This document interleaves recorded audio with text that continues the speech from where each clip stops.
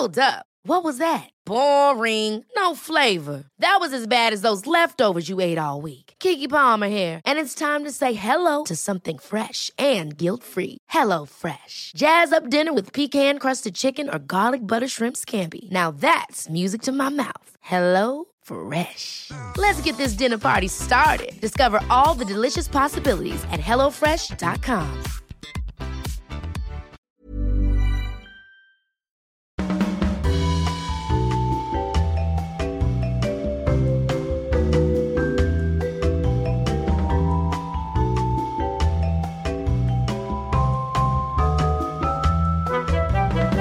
Tervetuloa Afterworkille. Meillä on tuttu jengi studiossa minä, Riina, Petra ja Jenni. Ja me ollaan juteltu tässä pari jaksoa sitten vähän tämmöisistä niin kuin raivotarinoista ja mikä ärsyttää vähän sen. Niin mä ajattelen, että me tänään puhutaan itse asiassa käytöstavoista. Ja etenkin semmoisista asioista, että niin kuin, mitkä on toisille ihmisille itsestäänselviä asioita ja toisille aivan niin kuin, että ei edes mieti, että tätä pitäisi ottaa muut ihmiset ehkä huomioon tässä tilanteessa. Niin mä haluan aloittaa sillä, että mitkä on teidän niin kuin inhokki semmoiset käytöstavat muissa ihmisissä, mitä ne ei huomioi. Tai käytöstapojen puutteet. Just näin. Mm-hmm. Niitä on varmasti tosi paljon. Ja Petra on tämä etuilu. Joo. Etuilu on todella perseestä. Petra, tähän mennessä se on tullut erittäin selväksi. Jos mä ikinä näen sua missään, niin tuolla ruokakaupan jonossa, niin mä varmaan antaisin sulle paikkani mun edessä jonossa vaan siksi, että mä niinku pelottaisin, että sä vaan epäilet, että mä oon jotenkin ohittanut jossain käteessä. Mutta suostuisitko sä itse etuileen tuolla, jos sulle antaisi joku paikka? Siis, että minä etuilisin luvan kanssa. Ootko sä etuillut? Niin. No oon mä varmaan joo. Ei se nyt oikeasti niin iso juttu mulle ole. Mä oon sattunut pari vanhusta tuohon mun eteen. Mä voin myöntää, että kun on lyhyt, niin silloin kun sä oot baarissa ja on pilkku tullut ja sun pitää päästä narikkaan, mä oon ihan hemmetin hyvä etuille. Silloin kun mä vaan sukkulain kaikkeen läpi sinne eteen. No mutta toi on poikkeustilanne, että tossa mäkin on varmaan etuille. Eli tää on sun mielestä ihan ok. No pääsee äkkiä kotiin. Niin etenkin jos mä otan sun narikkalapun mukaan. Niin just näin. Mutta se, että mua ärsyttää se, että jos ei anna ihmiset paikkaa vaikkapa julkisissa liikennevälineissä semmoisille ihmisille, jotka sitä tarvitsee. En nyt puhu välttämättä itsestäni, mutta puhun niin kuin vanhuksista, jotka tarvii paikkaa. Mua ärsyttää tommonen toisten ihmisten epähuomioiminen ja myös se, että jos et sä pidä ovea, koska nyt liikkuu tuolla vaunujen kanssa kaupungilla ja jotkut ovet on semmoisia, että oikeasti niin kuin niistä on vähän hankala päästä vaunujen kanssa liikenteeseen, niin jos vaan itsekkäästi menee eikä yhtään huomioi, että kuka sieltä takaa tulee, tarviiko pitää ovea, niin se ärsyttää. No on tämmöisiä aika arkipäiväisiä juttuja, mitä sitten kohtaa tuolla kaupungilla ja kylillä, että mitkä itteni ottaa päähän tosi paljon. Ylipäänsä mua ärsyttää kaikki semmoinen, että jos tarjoaa apuaan silloin, kun näkee, että joku saattaisi olla sen tarpeessa. Ne voi olla ihan mitä tahansa tilanteita, semmoista oven avaamista tai se, että sä autat jotakuta vaikka lastenvaunujen kanssa jonnekin bussiin, jos tarvii nostaa vähän tai portaissa tai mitä ikinä. Ihan sellaisia niin kuin itsestään, niin kuin mulle itsestään selviä asioita. Ja kaikki tämmöiset tervehtimiset, anteeksi pyynnöt, se, että jos sä tönäset vahingossa jotakuta jossakin ruuhkassa, niin ei kukaan varmasti tahallaan töni, mutta silti sitä voi pyytää anteeksi. Ja sellaiset ihan normaalit, anteeksi ja kiitos. Niillä pääsee aika pitkällä. No niin kuin nämä perustat periaatteessa käytöstavoissa. Mutta siltikin joiltakin huolestuttava hukassa. Siis mä oon jopa todistanut tämmöistä tilannetta, että no okei, ei, mun mielestä sillä ei ole mitään väliä, että onko ihminen pukeutunut miten on tai miltä vaikuttaa hänen elämäntilanne, mutta tämmöinen ihminen, joka varmasti on tietyllä tavalla, jotkut saattaisi kutsua, että laitapuolen kulkija, niin mä oon todistanut tällaista tilannetta, että hän makaa raitiovaunukiskoilla ja kukaan muu ei auta ja minä totta kai menen auttamaan, koska mun mielestä toi on semmoinen asia, ihan sama kuka siellä makaa, sillä ei ole mitään väliä, ei mitään väliä. Hän on ihminen ja hän ansaitsee apua, jos hän näyttää siltä, että hän tarvitsee niin, apua. Ja pitää auttaa, kun sä näet tilanteen. Mä muistan sen, se oli vielä kesä ja tämä tapahtui Helsingissä Kalliossa Karhupuistossa, jossa on suhteellisen vilkas raitiovaunuliikenne, että siinä kyllä kulkee sporia. Ja tämä mies vaan makaa siinä eikä pääse ylös ja minä siinä autan sitten ja sain hänet ylös. Ja sain hänet kyllä niin kuin onneksi turvaan, koska sieltä sitten tuli raitiovaunu. Mutta oikeasti ketutti semmoista ihmistä, jotka nauroi, kun ne käveli ohi. Ja vaan katsoi sitä tilannetta silleen, oho. Silleen, mikä teitä vaivaa? Miten ei siinä kohtaa tule mieleen, että hei, mäkin voisin mennä tuohon tilanteeseen jotenkin auttamaan, olemaan avuksi. Kyllä. Mutta se on niin kuin yleinen teema tässä teillä kummassakin oli itse asiassa julkinen liikenne. Siellä ihmiset välillä käyttäytyy yllättävän huonosti. Ja mulla itse asiassa on semmoinen suuri ärsyke tuossa on se, että kun sä oot tulossa bussista tai metrosta tai ratikasta ulos, että kun ihmiset tunkee sisään ennen kuin sä pääset ulos. Kun sehän on oikeasti se, että ihmiset tulee ulos ja sitten sä menet sisään. Ne ei pääse sisään ennen kuin sinä tulet ulos. Se on oikeasti ihan fakta. Ja tämän Lontoossa asuessani etenkin huomasin. Siis brittiläisiä kutsutaan maailman silleen niin kuin kohteliaimmaksi kansaksi, koska siellä oikeasti sä pyysit anteeksi jopa kun joku tönäs sua. Niin. Se oli niin kuin joku tönäsee sua ja sä oot silleen, oi anteeksi. Ja mä muistan, mä niin kuin sana pardon, mikähän on niin kuin vielä silleen mun mielestä vielä kauniimmin ja nätimmin sanottu niin kuin sorry, anteeksi. Niin siis pardon oli joka aamu ruuhkassa mun niin kuin semmoinen vain, mä oon hoidin sitä 50 kertaa. Kun sä sukkuloit ihmisten läpi ja joku tönäsee sua, niin sä oot koko ajan silleen, pardon, excuse me. Me sukkuloit menemään, mutta julkisessa myöskin se, että kun ihminen istuu ja varaa niiden laukulle oman paikan siinä vieressä, vaikka bussi on täynnä, mutta sitä omaa laukkua ei siirretä pois. Se on mun mielestä, mun päähän ei mahdu se, että miten sinä et ymmärrä, että täällä on esim. Toi vanhus tai lapsi tai joku muu, joka voisi mennä istumaan, mutta ei, tää sun, tiedätkö salikassi näköjään, senkin on tosi väsynyt. Ja siis tää on mun mielestä sellainen asia, että se on ihan ok pitää sitä laukkua siinä penkillä, jos siellä on runsaasti paikkoja, enemmän paikkoja kuin ihmisiä siellä kyydissä. Mutta siinä tapauksessa pitää olla semmoista tilannetajua, että siinä vaiheessa, kun sinne tulee lisää ihmisiä kyytiin ja vaikuttaa siltä, että hei, että nämäkin ihmiset, jotka seisoo tuossa, niin saattaisi ehkä haluta istua, niin ilman, että sulta tarvii erikseen pyytää, niin pitäisi ymmärtää siirtää niitä tavaroita. On toki semmoisia tilanteita, että ei vaan niinku huomaa eikä tajua, ja silloin mun mielestä sekin on vähän hölmöä käytöstä, että vaan mulkoilee ja pyörittelee silmiä ja ärisee siinä vieressä. Sen sijaan, että vaan sanoisi, että ei anteeksi, että pääsenkö tähän istumaan. Sekin on myös käytöstapoja, että voi ihan vaan avata suunsa ja pyytää. Mutta tämä on ehkä just jossain tuolla julkisissa kulkuvälineissä, mua ärsyttää eniten se, että ollaan sillai, totta kai sä saat pitää huolen omista asioista ja keskittyä vaikka kuuntelemaan musiikkia silmät kiinni, jos haluat, mutta kyllä sen verran pitää olla niin tuommoisessa julkisessa tilassa alerttina, että huomioi muita ihmisiä sen verran, että en nyt ainakaan niin hankaloita kenenkään muun matkustamista tai elämää siinä. Mä oon Sporassa todistanut tällaista tilannetta, kun oli semmoinen vähän vanhempi rouva. Ja Spora ei ollut niin täynnä, mutta silleen tiettäkö, että joka ikkunapaikalla, kun suomalaiset menee aina ikkunapaikalle istumaan, niin istui joku. Ja hän sitten siinä meni koputtaa erään rouva olkapäätä ja oli silleen, että hei, minä haluaisin mennä ikkunapaikalle istumaan, että pääsisinkö. Ja kyllä tämä nainen sitten häkeltyi varmaan siitä silleen, että joo, toki. Ja hän päästi hänet sitten ikkunapaikalle istumaan. Mun mielestä toi on niinku hyvä asenne, että on kyllä pokkaa, että pitää päästä ikkunapaikalle raitiovaunussa istumaan. Mutta why not? Miksei? Mä aion rupea käyttämään. Sorry, I'm gonna take the scenic route. Mennään tätä maisemareittiin niin, nyt, että mä haluan istua tosi ikkunan vieressä. Mun on pakko sanoa yksi sellainen, mistä mä oon ollut tosi järkyttynyt, yksi mun tämmöinen tuttava. Mä en muista, onko mä kertonut tämän joskus aikaisemminkin. En ole hänen kanssa enää tekemisissä. Ja tää oli ehkä sellaisia viimeisiä hetkiä, kun mä olin hänen kanssa tekemisissä ja mulle tuli semmoinen, että tällaisen ihmisen ystävä en halua olla. Kun hän oli ollut tulossa raitiovaunussa ja siinä oli sitten ollut tämä vaunupaikka, mihin mahtuu lastenvaunujen kanssa. Ja siinä kohdalla on usein myös semmoisia taittoistuimia, että siihen pääsee istumaan, mutta se on ensisijaisesti tarkoitettu kuitenkin näille lastenvaunuille ja pyörätuoli-ihmisille.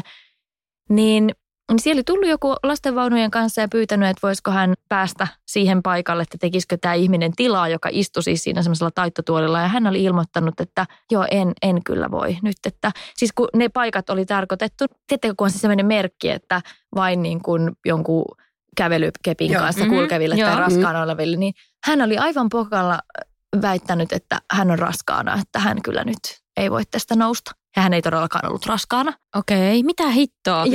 Ja koska häntä ei vaan kiinnostanut antaa sitä paikkaansa. Koska vaunujen kanssa sähän et sit mahdu. Niin, ja tässä tilanne oli se, ja hän nauroi sille, että hän niin kuin vähän silleen, tyytyväisen oloisena itsensä oli silleen, Petra menee tuntiin.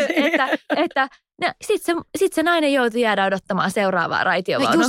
Just se, koska ja mä ajattelin siinä kohtaa, että niinku, mä huomasin, että siis että tämä oli vähän pöyristyttävää, mutta mä olin myöskin totesin, että tästä tulee vaan riita, jos mä rupean tälle ihmiselle nyt tästä vänkäämään vastaan. Mutta sillä hetkellä katosi viimeisetkin rippeet siitä kiinnostuksesta olla tämän ihmisen kanssa missään tekemisissä. Söimme sen lounaan ja sen jälkeen emme ole olleet missään tekemisissä. Täysin ymmärrettävästi.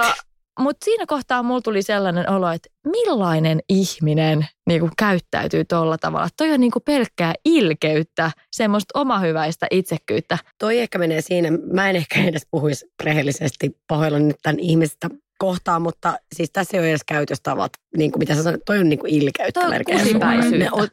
Just näin. Hey, I'm Ryan Reynolds. At Mint Mobile, we like to do the opposite of what Big Wireless does. They charge you a lot, we charge you a little. So naturally, when they announced they'd be raising their prices due to inflation, we decided to deflate our prices due to not hating you. That's right. We're cutting the price of Mint Unlimited from $30 a month to just $15 a month. Give it a try at mintmobile.com/switch. $45 up front for 3 months plus taxes and fees. Promo rate for new customers for limited time. Unlimited more than 40 gigabytes per month slows. Full terms at mintmobile.com. Hey, it's Ryan Reynolds, and I'm here with Keith, co-star of my upcoming film, If, only in theaters May 17th. Do you want to tell people the big news? All right, I'll do it. Sign up now and you'll get unlimited for $15 a month and 6 months of Paramount Plus Essential Plan on us. mintmobile.com/switch. Upfront payment of $45 equivalent to $15 per month. Unlimited over 40 gigabytes per month. Face lower speeds. Videos at 480p. Active Mint customers by 531.24 get 6 months of Paramount Plus Essential Plan. Auto renews after 6 months. Offer ends May 31st, 2024. Separate Paramount Plus registration required. Terms and conditions apply if rated PG. Koska kyllä kuka tahansa lapsetkin tietää, että silloin niiltä taittopenkeiltä noustaan, kun vaunut on tulossa. Nimimerkillä on odottanut varmaan puoli tuntia bussia, koska yhteenkään bussiin ei mahtunut, koska ne oli niin täynnä lastenvaunuja. Mutta se ketuttaa kyllä siinä vaiheessa, että pienen lapsen kanssa liikenteessä ja on kiire vaikka paikasta A paikkaan B, ja et mahdu, ja jos siellä on vielä joku tommonen tyyppi ollut, niin minä olisin kyllä jyrännyt hänet niillä lastenvaunuilla sille, että hän olisi jäänyt litistyksiin. Että kyllä silloin meidän silleen, että no nyt on, sori, nyt vaan sit mä tuun tähän. Mutta näin pienen lapsen kanssa julkisissa liikennevälineissä matkustavana mun pahin, no ei nyt pahin pelko, mutta yksi pelko on se, että lapsi alkaa huutaa holtittomasti, eikä mä voi tehdä mitään. Mulle ei ole käynyt niin, mutta mun mamma kavereille on käynyt sillä tavalla, että julkisissa liikennevälineissä on sitten, kun lapsi on huutanut, niin on alettu vähän niin kuin neuvomaan, että anna sille nyt tissiä, rauhoita se nyt hyvänen aika. Ja kuka tahansa äiti ja isä tietää, että sä et välttämättä voi tehdä yhtikäs mitään siinä hetkessä, että se vaan sitten on annettava lapsen huutaa. Että ihmisiä ärsyttää suunnattomasti itkevä lapsi vaikkapa julkisissa liikennevälineissä. Ja se, että jos sä mulkoilet ja et osoita mitään myötätuntoa sitä vanhempaa kohtaan, niin se on mun mielestä myös huonoja käytöstapoja. Ja ylipäänsä mun mielestä tällainen toisten lasten kasvatukseen tai lasten hoitoon puuttuminen niin kuin täysin tuntemattomana ihmisenä, niin se ei niin kuin kuulu asiaan. Ei jos ei ole mitään hyvää sanottavaa, niin siinä kohtaa pidä suusi kiinni. Kyllä. Ja mölyt mahassasi. Just näin, ja kasvatustapoja on monta. Kenelläkään ei ole. Ehkä tästä voi ottaa oma itse asiassa jakso, koska siis toi on semmoinen suo, mitä mä en edes halua mennä sohasemaan. Siis itse asiassa, no nyt tästä jatkaen, niin mun mielestä yksi niin kuin kaikkein huonoimpia käytöstapoja on se, että täräyttelee vaan tommosia totuuksia toisille täysin suodattamatta. Ei se ole sun asiasi kommentoida muiden ihmisten elämää ja asioita. Ei se kuulu sinulle, varsinkaan tuntemattomien ihmisten ulkonäköä. Totta kai jos joku käyttäytyy huonosti, niin sitä on niin kuin lupa oikaista, mutta ei niin kuin varsinkaan muiden ihmisten ulkonäön kommentointi ei ikinä kuulu hyviin käytöstapoihin. Ei kyllä kuulu, se on kyllä totta. Mulla oli joskus, kun olin hyvin laiha, niin silloin ihmisillä oli todella tunti itseänsä jotenkin oikeutettuksi siihen, että ne pystyi kommentoimaan mun ulkonäköä miten tahansa halusi. Siitä mä olin pieni kokonen. Ja eikä tiennyt itse asiassa, että siinä taustalla, sä et ikinä voi tietää, että siinä oli oikeasti jotain niin kuin syvempää. Ja mä en sano myöskään, että lihavan ihmisen, kenenkään ulkonäkö ei millään tavalla saa kommentoida, mutta se, että ihmiset kokee, että sä oot vapaata riistaa jollakin tavalla, niin se ei ole ihan ok. Ja mun mielestä, jos sulla ei ole mitään kaunista sanottavaa, niin älä sitten sano. Niin. Ja kun tällöin se ei kuitenkaan, jos sä tunnet sitä toista ihmistä, niin silloin se on vaan epäkohtelista. Sä et tiedä sen niistä syistä, minkä takia hänellä on tällainen tilanne tai miksi hän näyttää siltä, kun näyttää. Ja niin kuin me ollaan puhuttu joskus muinoin jonkun painoon liittyvän ja kehoon liittyvän keskustelun yhteydessä, niin silloinkin, vaikka se olisi sun läheinenkin ihminen, niin silloinkaan ei ulkonäköä negatiivisesti pidä kommentoida. Sekin on huonoa käytöstä. Että jos sä oot aidosti vaikka huolissasi toisen painosta, jossa on yhtäkkiä vaikka noussut hurjasti tai laskenut hurjasti verrattuna entiseen, niin ei se, silloinkin mä lähestyisin sitä ihan toisesta näkökulmasta ja lähtökohdasta, että mä kysyisin vaikka, että hei, että miten sä voit? Onko sulla ollut jotain murheita tai jotain tämmöistä, sanomatta mitään siitä ulkoisesta olemuksesta, koska sieltähän ne ongelmat yleensä kumpaat. Jos olet aidosti sen toisen hyvinvoinnista huolissasi, niin ehkä silloin sitä kannattaa sitä aihetta lähestyä jostain muusta kulmasta. Nyt kun ollaan niin tähän alkuun käyty läpi nämä julkisen liikenteen haasteet ja myöskin miten ulkonäköäni kommentoidaan, niin käydään läpi teemoittain käytöstavat, mikä on ok tai ei. Niin mä haluaisin ensinnäkin kysyä teidän mielipidettä tästä, että henkilökohtaiset puhelut työpaikalla. Riippuu varmaan hirveästi työpaikasta. En arvosta, jos aivokirurgi, joka on parhaillaan vaativassa leikkauksessa, niin soittelisi tyttöystävälleen. Mutta jos se sopii siihen työhön, niin miksei, jos ei se pomoa haittaa. Ei se ainakaan niin kuin työkaverina minua haittaisi, ellei se sitten tapahdu ihan siinä mun korvan juuressa ja sitten mun pitää keskittyä johonkin. Missä sä teet sen? Koska mulla on siis se, että sä istut siinä, yrität tehdä töitä ja joku siinä istuu ja tiedätkö sä höpöttelee viikonloppusuunnitelmissa ja blaadidaa vieressä ja sä häiritse, niin vähän semmoinen, että ota muut huomioon siinä sun ympärillä, että se on oikeasti vähän semmoista meluhaittaishaastetta, kun sä joudut, se on sama myöskin, okei, palataan julkisiin liikenneneuvoihin, mutta se on sama kuin istuu esimerkiksi porassa. Ja sit sä kuulet jonkun puhuvan puhelimessa ja sä kuulet oikeasti siitä, kun tiedät, että sä nyt Martta on pettänyt Jartsaa ja tiedät sä. Ei, mut siis kaikki. Mä siirryn lähemmäs. Ei mut oikeasti, niin sä istut siinä, että mä en tarvitse tietää tätä ja et ota oikeasti ympäristössä vähän huomioon, missä sä teet sen. Mä oon hyvin vahvasti sitä mieltä, että yleensä jos tulee semmoisia puheluita, niin mä sanon, että hei, mä istun sit by the way nyt ratikassa tai mä oon töissä tai töissä mä siirryn jonnekin muualle. Ja otan sen sitten paikassa, missä ehkä nyt ei kaikki kuule sitten, miten Jartsa petti Marttaa tai mitä. Siis mun mielestä toi työpaikkajuttu oli sinänsä niin kuin jännä, että en mä tiedä, kuuluuko ne henkilökohtaiset puhelut muutenkaan sinne työajalle. Niin kuin Petra sanotkin, niin ehkä se riippuu enemmän siitä työnantajasta, mutta mun mielestä se ei oikeastaan ei niin väliä, että onko se työpuhelu vai henkilökohtainen puhelu. Jos sä oot semmoisella jaetulla työpisteellä, niin musta on niin kuin, ellei se työpuhelu vaadi sitä, että sun täytyy samalla vaikka katsoa sieltä tietokoneelta jotakin tai muuta, niin mun mielestä se on aina kohteliasta mennä puhumaan sitä jonnekin sivumalle, jos se vaan on mahdollista, koska se on ihan fakta, että sä häiritset kaikkien niiden siinä samassa työpisteessä työskentelevien työrauhaa, jos sä pölötät siinä vieressä niitä juttuja. Tietenkin se on oikeutetumpaa työasioissa kuin vapaa-ajan asioissa, mutta mun mielestä ne vapaa-ajan puhelut ei muutenkaan kuulu niin kuin työajalle. Mitä tulee julkisiin kulkuneuvoihin, niin mun mielestä totta kai on oikeus myös puhua puhelimeen vaikka jossain sporassa tai bussissa tai junassa tai missä ikinä onkaan. Mutta just se, että huomioi muita, lasketaan sitä volyymiä, kuulee niin paljon ihmisiä, jotka oikeasti, varsinkin jos on napit korvilla, että ei niin kuin kuule kuinka kovaa itse puhuu. Niin mölötetään siis aivan järkyttävällä volyymilla siellä. Että just se semmoinen, tässäkin taas tämä muiden huomioiminen, että täällä on muitakin ihmisiä kuin sinä. Kaikkea ei kiinnosta sun kuulumiset. Mä myös ärsyttää välillä vaikka lennoilla, jos on semmoisia ihmisiä, jotka niin kuin kaverukset matkustaa. Ja ne keskustelee todella kovaa äänistä, koska silloin aika monesti ihmiset haluaa vaikka levätä siinä lennolla ja nukkua ja muuta. Vaikka kiljuvat lapset on oma lukunsa, niille ei mahda mitään, mutta aikuiset ihmiset, jotka ei niinku huomioi sitä ympärillä olevaa muuta porukkaa, niin se on aina huonoa käytöstä. On ja sitten mun mielestä on tosi ihanaa, että joo voi tutustua siihen vierustoveriin, jos on pitkä lento ja näin, mutta onhan sun pakko lukea sitä tilannetta, että jos tämä yksi tyyppi, siis mulla on tapahtunut, mä oon yrittänyt katsoa leffaa, ja se toinen koko ajan yrittää siinä kertoa jotain tarinaa, ja sitten sä oot, että mä yritän laittaa näitä kuulokkeita päälle, että eikö tämä kerro sulle jotain, että ei kiinnosta nyt tällä hetkellä. Mä nyt yritän seurata tätä juonta, mutta ei kuule, nyt oli pakko kertoa tämä tarina, että Pekasta, kun se kuule meni sinne jo ei. Toi on ihan kauhea tilanne. On. Ja koska sä tiedät, että sä et voi olla töykeä, niin. Koska sä tiedät, että seuraavat 9 tuntia on tosi outoa, jos sä saatat vähän näpäyttää, että nyt. Joo, ja siis toi on niin kuin tosi paha tilanne, koska sä joudut olemaan sen saman ihmisen kanssa siinä ja se voi olla ihan mukavakin ihminen. Ja ei kyse ole siitä välttämättä, että haluaa niin kuin tutustua, mutta siinä hetkessä olin nyt ajatellut, että täällä on just tämä ihana uutuusleffa ja oikeastaan mua vähän väsyttää ja mä haluan, että tämä on mun omaa aikaa.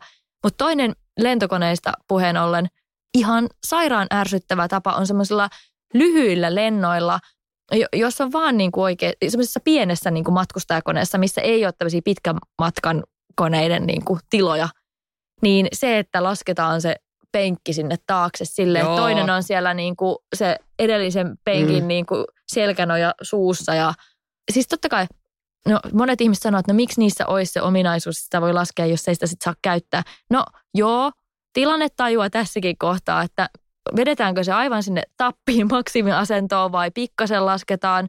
Ja varsinkaan silloin, kun siellä on joku ruokailu meneillään, se takana oleva pystyy edes niin kuin ruokailemaan. Mä oon joutunut esimerkiksi joskus lentokoneessa pyytämään edessä olevaa nostamaan sen takaisin ylös, koska mä olin varannut sen matkustusajan siihen, että mä teen läppärillä töitä.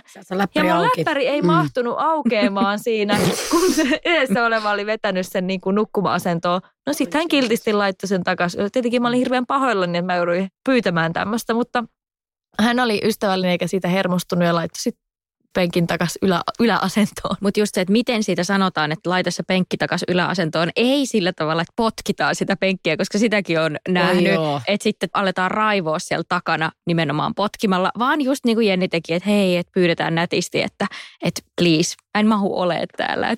Ja yksi, mikä mua ärsyttää myöskin lentokoneesta, että päästiin tähän lentoraivoon. Niin siis... Tämä on ihana, anteeksi keskeytän, mutta bussiraivos, poraraivo, lentoraivo. Tästä olikin oikeastaan vaan niinku raivotarinat vol 2. Niin. Sen takia mä pehmustin tässä, tässä on ainekset tähän. Mä keksin aivan uusia raivon aiheita tässä.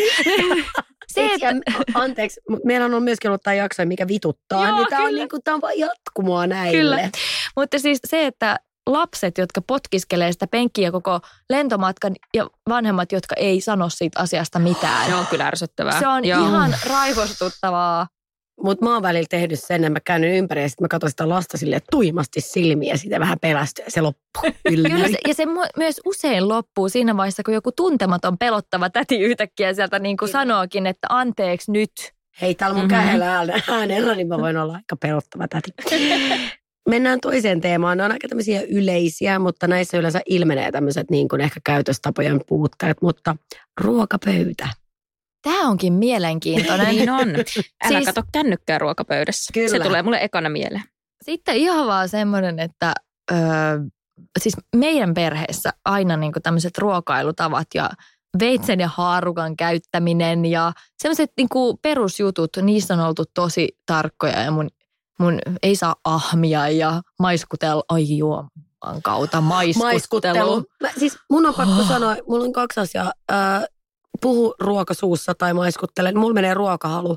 Ja siis mä oon joutunut sanoa myöskin ihmisille, jotka puhuu niin aivan suu täynnä ruokaa. Sä näet, kun se siellä pyörii.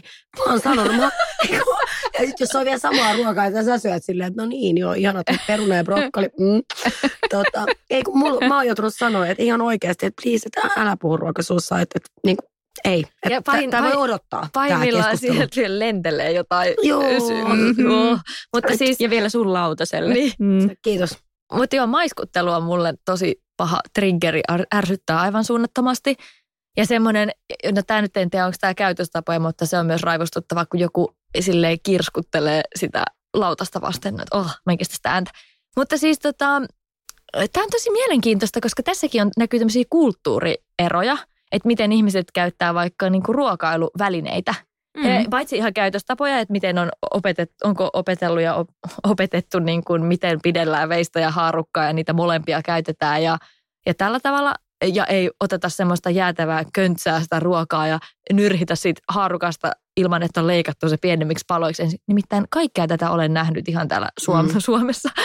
Mutta mielenkiintoista on vaikka sit se, että sitten kun lähdetään tästä Suomen vähän rajojen ulkopuolelle, niin voi olla tosi erilaisia tapoja ruokapöydässä ihan. Esimerkiksi vaikka afrikkalaista ruokaa, niin sitä syödään sormin. Se kuuluu siihen kulttuuriin, että sitä syödään sormin.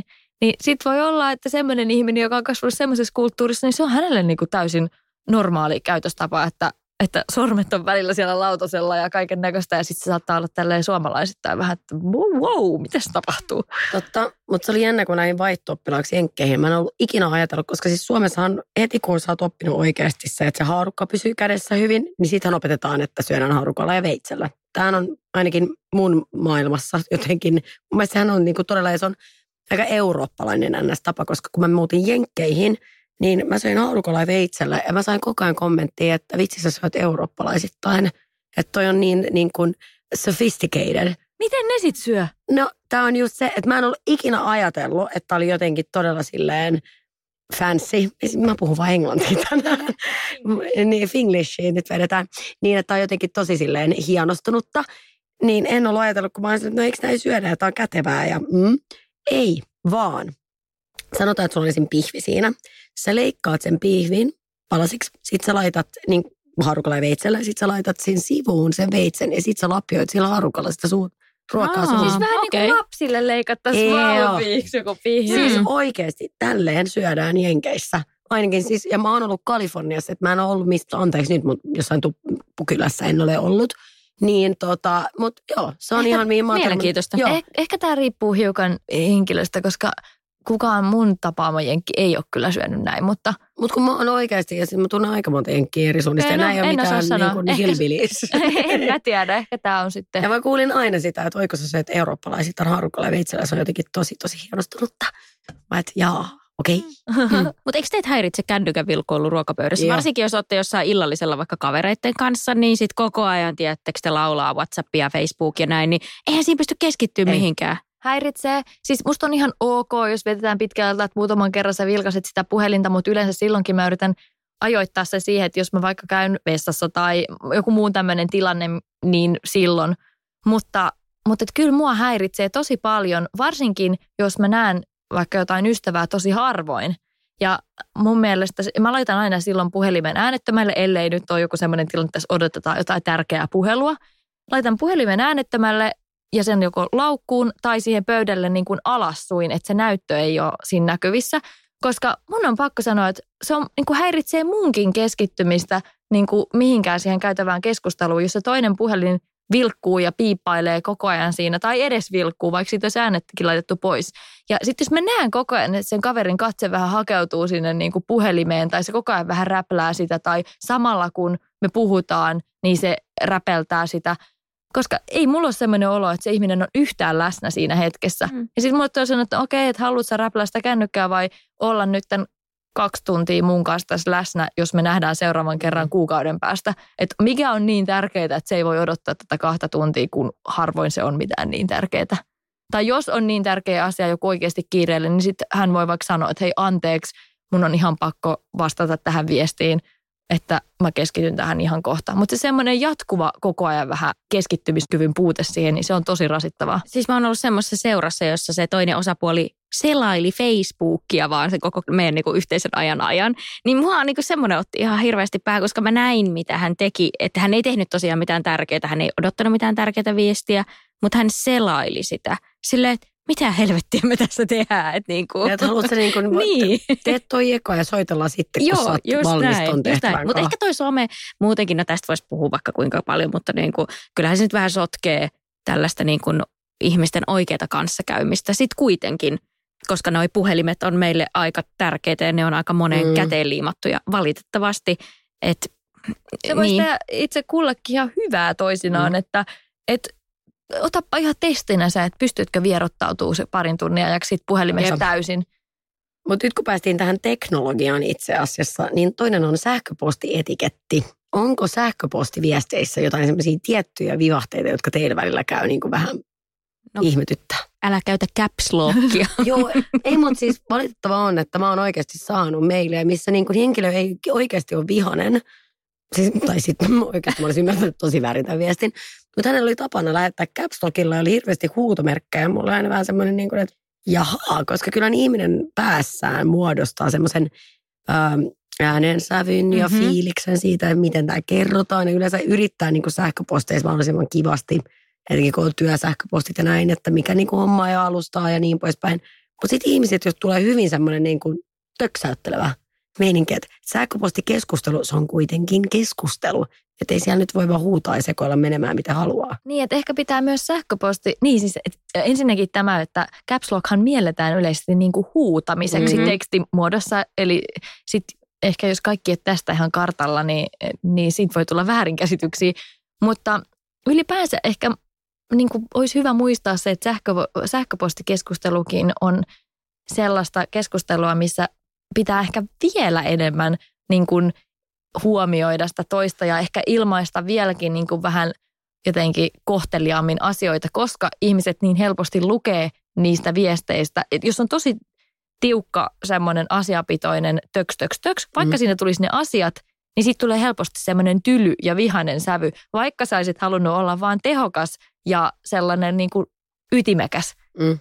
Niin tässä ehkä nyt, tiedättekö mitä just nyt kävi? Riinan puhelin tuolla välkkyy niin, että mä hukkasin mun lauseesta niin kuin keskittymisen. Sen takia, mä vilkulen aikaisemmin sitä, että ei hitto, mä oon jättänyt sen niin kuin kansi ylöspäin. Pitäisi kääntää. Nyt käännä. Okei, käännään, kuulkaa kaikki. Nyt se on väärinpäin. Mutta näin tässä käy. Sitten heti hukkaa niin kuin ajatukset, missä mä olinkaan meneillään. Mutta joo, seuraava. Okei, nyt kun me ollaan niin mietitty, että mitä niin muut ihmiset, mitä etikettivirheitä ihmiset tekee, niin mihin te itse syyllistytte? Mitä myönnätte? Varmaan kaikkeen mahdolliseen, varsinkin puhelimen kanssa. Mutta mä huomaan, mä voin sanoa tuossa puhelimesta vielä sen verran, että vauvan kanssa, että jopa vauva huomaa, kun et ole läsnä. Että kun leikkii hänen kanssaan lattialla ja eihän vauvathan tekee omia juttuja, nehän ihmettelee ihan kaikkea. Mutta mä huomasin yksi päivä, että mun tytär katsoi mua just silleen, kun mä olin puhelimella. Ja hän niinku yritti niinku tavoitella vähän sitä. Sitten tulee kyllä niinku semmoinen paska mutsifiilis. Joo.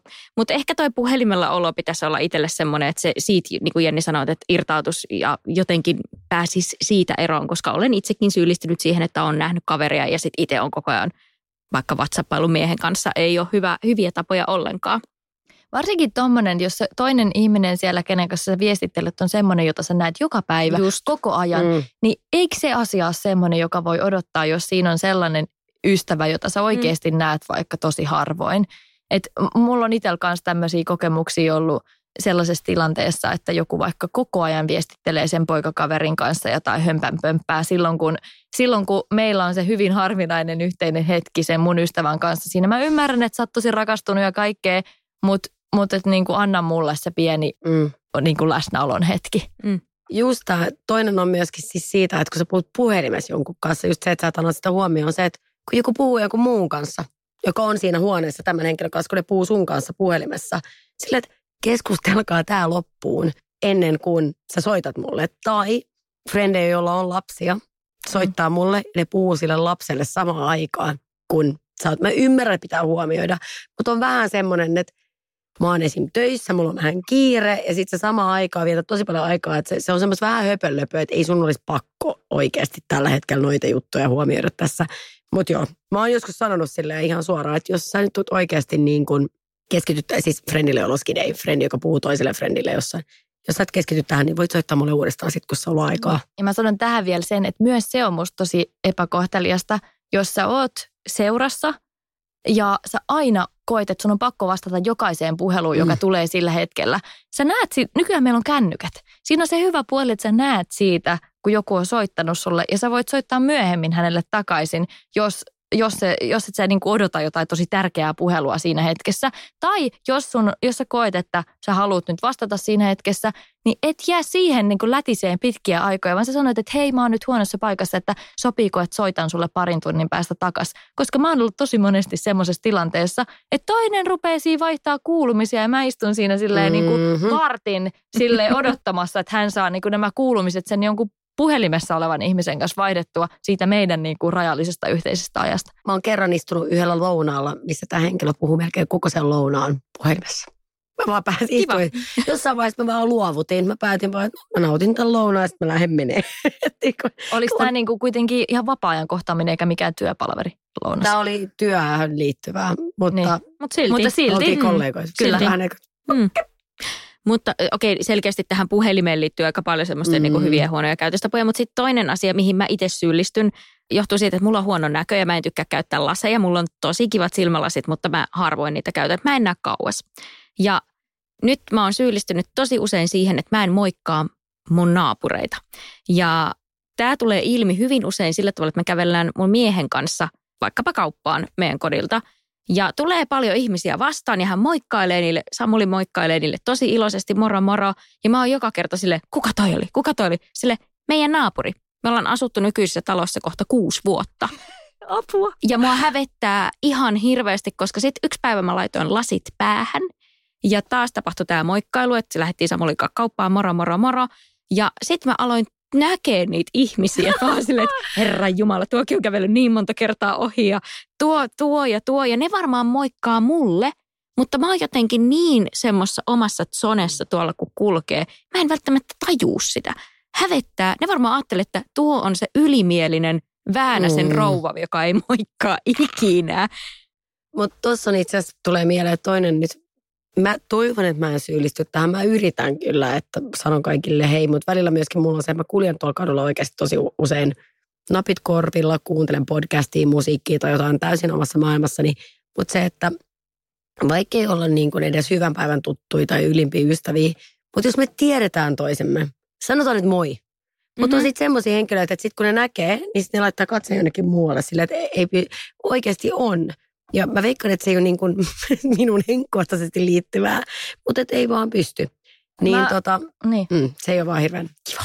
Jos mun pitäisi sanoa semmoinen ylivoimaisesti noloin käytöstapamuka, mitä mulle sattuu tosi paljon, on se, että mulla on jotenkin todella huono nimi ja kasvomuisti. Ja mä joudun niinku ihan siis viikoittain melkein tämän takia sellaisiin noloihin tilanteisiin, että joku muistaa mut ja mä en muista häntä. Ja pahimmassa tapauksessa mä oon saattanut esittäytyä tälle ihmiselle useammankin kerran ja mä en silti muista. Mä vetoan siihen, että mä kohtaan ihan hirveästi ihmisiä mun työssä. Ja mä oon ehkä jossain vaiheessa ajanut itseni semmoiseen niin kuin ylikuormitustilaan, että mun muisti ei yksinkertaisesti pelaa ihan. Syntax error. Niin, että mun muisti ei niinku ole palautunut ihan semmoiseksi, kun se on joskus ollut. Voi ei. Ja se on oikeasti tosi kiusallista, koska mä oon niinku nähnyt tilanteita, missä se toinen oikeasti loukkaantuu siitä, että mä en muistanut häntä. Mutta sitten toisaalta ehkä täytyy huomioida myös se, että mä oon sellaisessa työssä, missä aika moni tietää mut edes niinku kasvoilta sillai työn puolesta.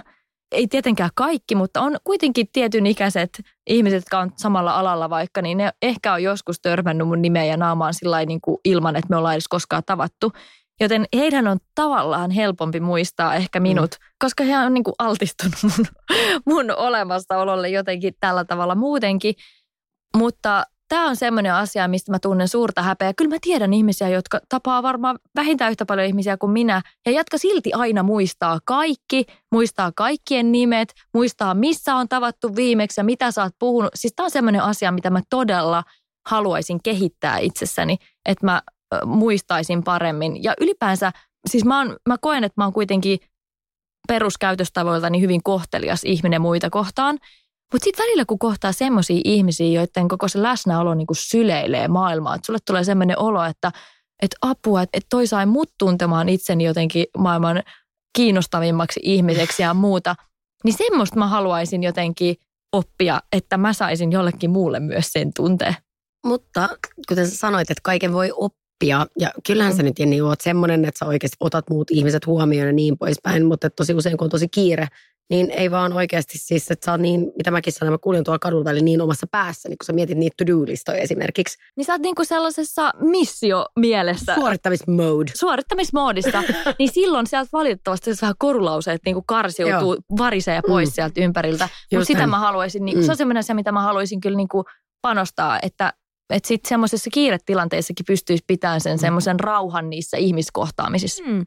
Mutta nyt loppuun, kun Jenni sanoi, että kaiken voi oppia, mitä tulee käytöstapoihin, niin aika usein sanoit, että käytöstavathan on kotoota opittua. Eli mikä on semmoinen tietty juttu, mitä te muistatte teidän kasvatuksesta, että vanhemmat on aina sanonut, että esim. Kun menet kylään, niin mitä pitää tehdä? Toi on itse asiassa tosi hyvä, koska meillä on semmoinen tiukka sääntö, mitä mä noudatan nimenomaan kylättelyn suhteen. Ja mä oon tartuttanut tän nyt mun miehelle, joka oli ihan moukka, ei tehnyt tätä. Aina kun menee jonkun luo kylään, niin pitää viedä jotain. Se on oikeasti tosi kohteliasta, mutta se on myös todella tärkeä juttu. Tyhjinkäsi ei saa ikinä mennä. Tiedätkö mitä? Mulla on sama. Joo. Ja sen takia mä oon tunnettu siitä, että aina kun mä tuun kylään, siis sori, mä oon esimieni käynyt sun luona, mä en tullut kukkia se kerta, mutta se oli aika extempore-visiitti. Teidän laaduksi mä voin sanoa, että mä en ole ollenkaan tätä koulukuntaa. Toki jos sä meet jonnekin... Eli sä et ollut vihastunut, kun sä avasit oven, että nyt ei ole kuule tämmöistä lahjakassia mukana.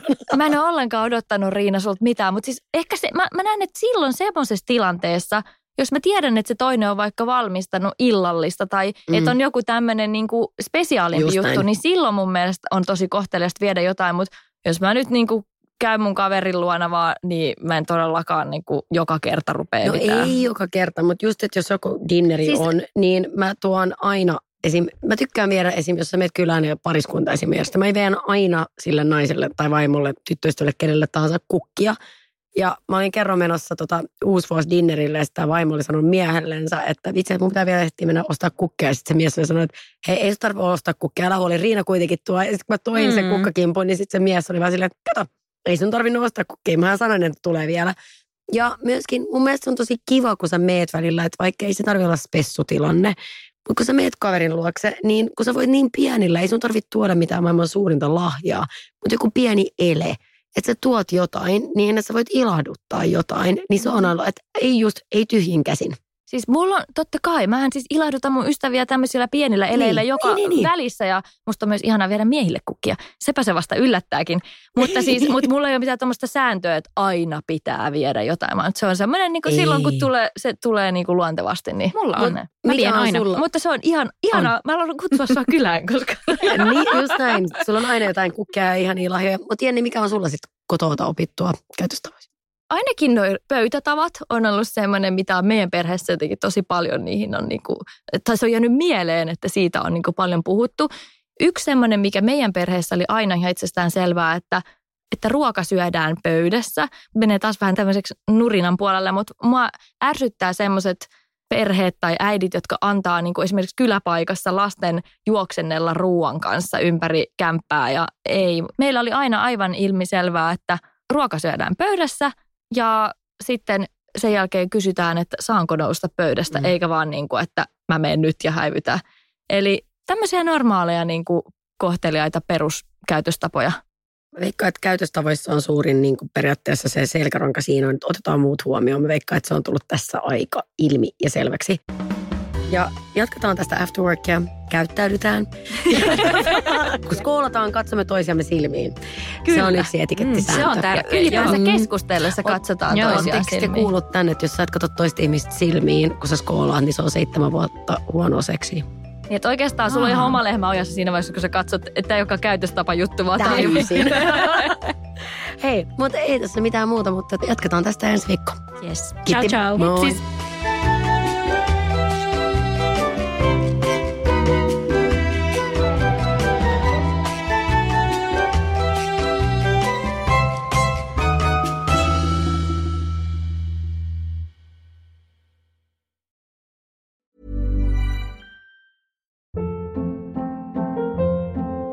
Hold up. What was that? Boring. No flavor. That was as bad as those leftovers you ate all week. Keke Palmer here, and it's time to say hello to something fresh and guilt-free. Hello Fresh. Jazz up dinner with pecan-crusted chicken or garlic butter shrimp scampi. Now that's music to my mouth. Hello Fresh. Let's get this dinner party started. Discover all the delicious possibilities at hellofresh.com.